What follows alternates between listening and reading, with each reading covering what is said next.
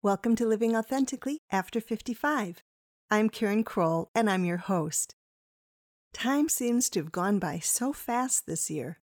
Spring and summer are just a blur to me, but fall is my favorite time of year, and I'm enjoying the farmers' harvests, cooler weather, and the beautiful beginnings of the leaves turning colors. This time of year has always been very symbolic for me. It's not just a time for harvest and reaping the good from your labors, but also a time to get rid of or let go of the old, unproductive things as well. A separating of dross, so to speak. So for this week's Motivation for Momentum, I'd like to introduce you to one of the methods I use to let go of things that aren't beneficial or are a hindrance in my life. Honestly, I wish I would have learned this method when I was really young. It would have made my life much easier. I've used this technique many times with those I've counseled, and the results are always amazing, especially when you see how simple it is. It's called the Sedona Method and consists of 5 basic questions to ask yourself when you need to let go of something that's limiting or holding you back. Before I get to the questions, I want you to consider some things. As you grow older, there can be a tendency to have underlying concerns or worries toward things that really can consume a lot of your thoughts, time, and energy, and strip you of living fully and happily in the present. The types of concerns I'm referring to are often what-if thoughts. For instance, what if my health gets bad? What if I run out of money? What if I can't drive anymore? These are legitimate concerns that at some point need to be addressed and planned for. But when you're always thinking about those types of things, especially if the chances of those things happening are way off in the future, they can have a very negative effect and stop you from living fully and authentically in the present. Then there's the day-to-day experiences that you may let fester that will drag you down. Perhaps someone cut in front of you or said an unkind word and you keep replaying the incident in your mind. Or maybe you have something or someone that offended you a long time ago, but you keep hanging on to it, and it is and has been affecting your attitude and experiences negatively for years, months, days, and today. If you apply this method to these types of situations, you'll live a happier and freer life. Over a lifetime, way too much time, attention, and energy are spent on worrying about things that most likely will never happen, or things that happened but should no longer matter. Every single person has these types of experiences. Some are just better at letting go than others. There are many ways to let things go, and if you found something that works for you, share it with others.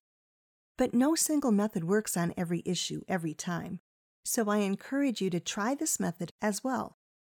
I want to point out that the reason these thoughts and experiences affect us so much is because we attach feelings and emotions to them.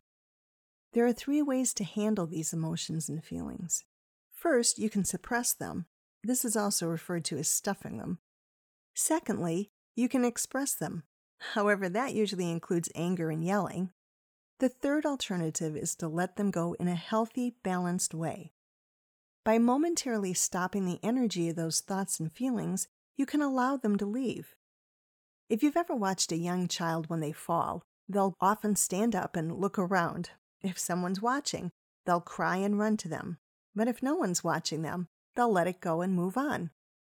That's the way we're all wired, but as we grow up, we get conditioned to stuff things and not let go. There are 5 ways to let go. The first way is choosing to let the feeling or emotion go. The second is to acknowledge the feeling and allow it to be present. This is referred to as welcoming the feeling. The third is to go to the core of the feeling. The fourth is to embrace both sides of the issue or belief causing the feeling. And the 5th way helps you discover the beingness that you already are here and now. Because I'm only introducing you to this method, I won't go into the 3rd, 4th, and 5th way. All these may seem a bit confusing, so I want you to do this quick exercise to demonstrate the different ways. Put a pen, pencil, or some small object in your hand that you wouldn't hesitate to drop. Now, hold the object really tight in front of you and pretend that this is one of your limiting feelings and your hand represents your gut or consciousness. If you hold the object long enough, it will start to feel uncomfortable, but also familiar. Now, open your hand and roll the object around in your hand. Notice that you're the one holding the object and that it isn't attached to you. The same is true with your feelings. We forget that our feelings aren't us. Even in the way we talk, we'll say, I'm mad, or I'm sad, instead of I'm feeling mad, I'm feeling sad. The reality is, feelings are not who we are. Now, holding on to the object, turn your hand over, then open your hand and let the object fall to the ground. That's called releasing, and it's the same thing that you do when you choose to release a feeling or emotion. If you walked around with your hand open, it would be hard to hold on to an object. Eventually, it would fall out of your hand. This is what happens when you welcome a feeling. You're basically opening your consciousness, which allows the feeling to fall away by itself. Now imagine magnifying that object. The bigger it gets, the more empty space you notice until it seems like nothing is really there. The same happens when you go past the surface of your emotion until you find silence and peace. Now look at your object and notice how it's defined by opposites. In other words, you can only perceive the object by also noticing the space around it. Emotions are the same.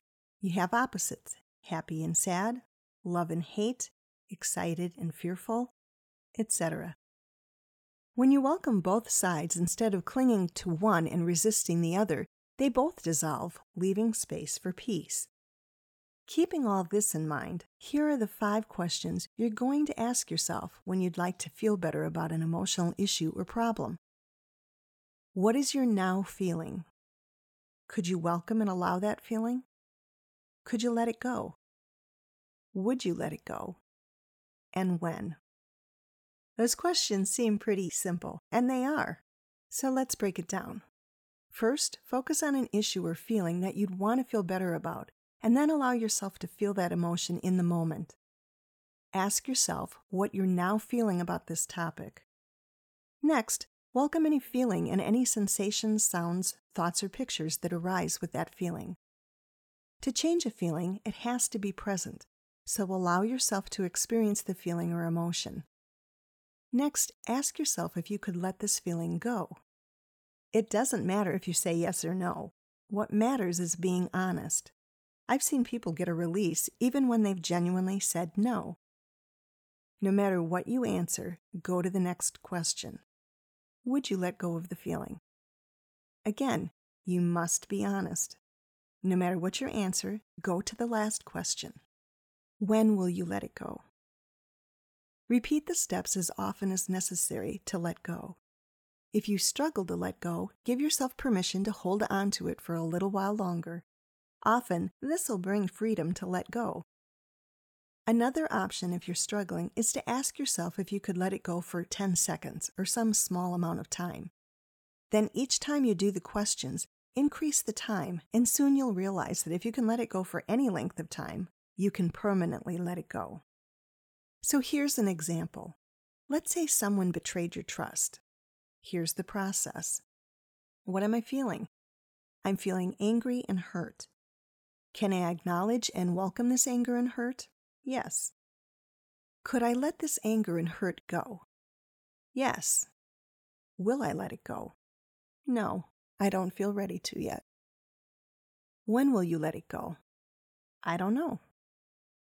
Now repeat the steps.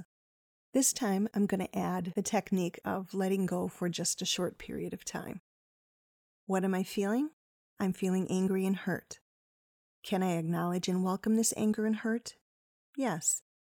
Could I let this anger and hurt go? Yes. Will I let it go? No. Will I let it go for a minute? Yeah, sure, I can let it go for a minute. When will you let it go? Now. Wait a minute and then repeat and increase the time. Again, once you experience letting it go for a minute, 10 minutes, or 20 minutes, you'll realize the lack of value to holding on and find it easy to let go and move on. This technique works on any size problem. I know it seems simplistic, but honestly, that's why it's effective. There's much more information online, and there's even a book to help you understand even more about the Sedona method. You can also message me on Facebook from the Living Authentically After 55 group page, and I'd be happy to help you further. Try it out, lighten your emotional load, and have a great week.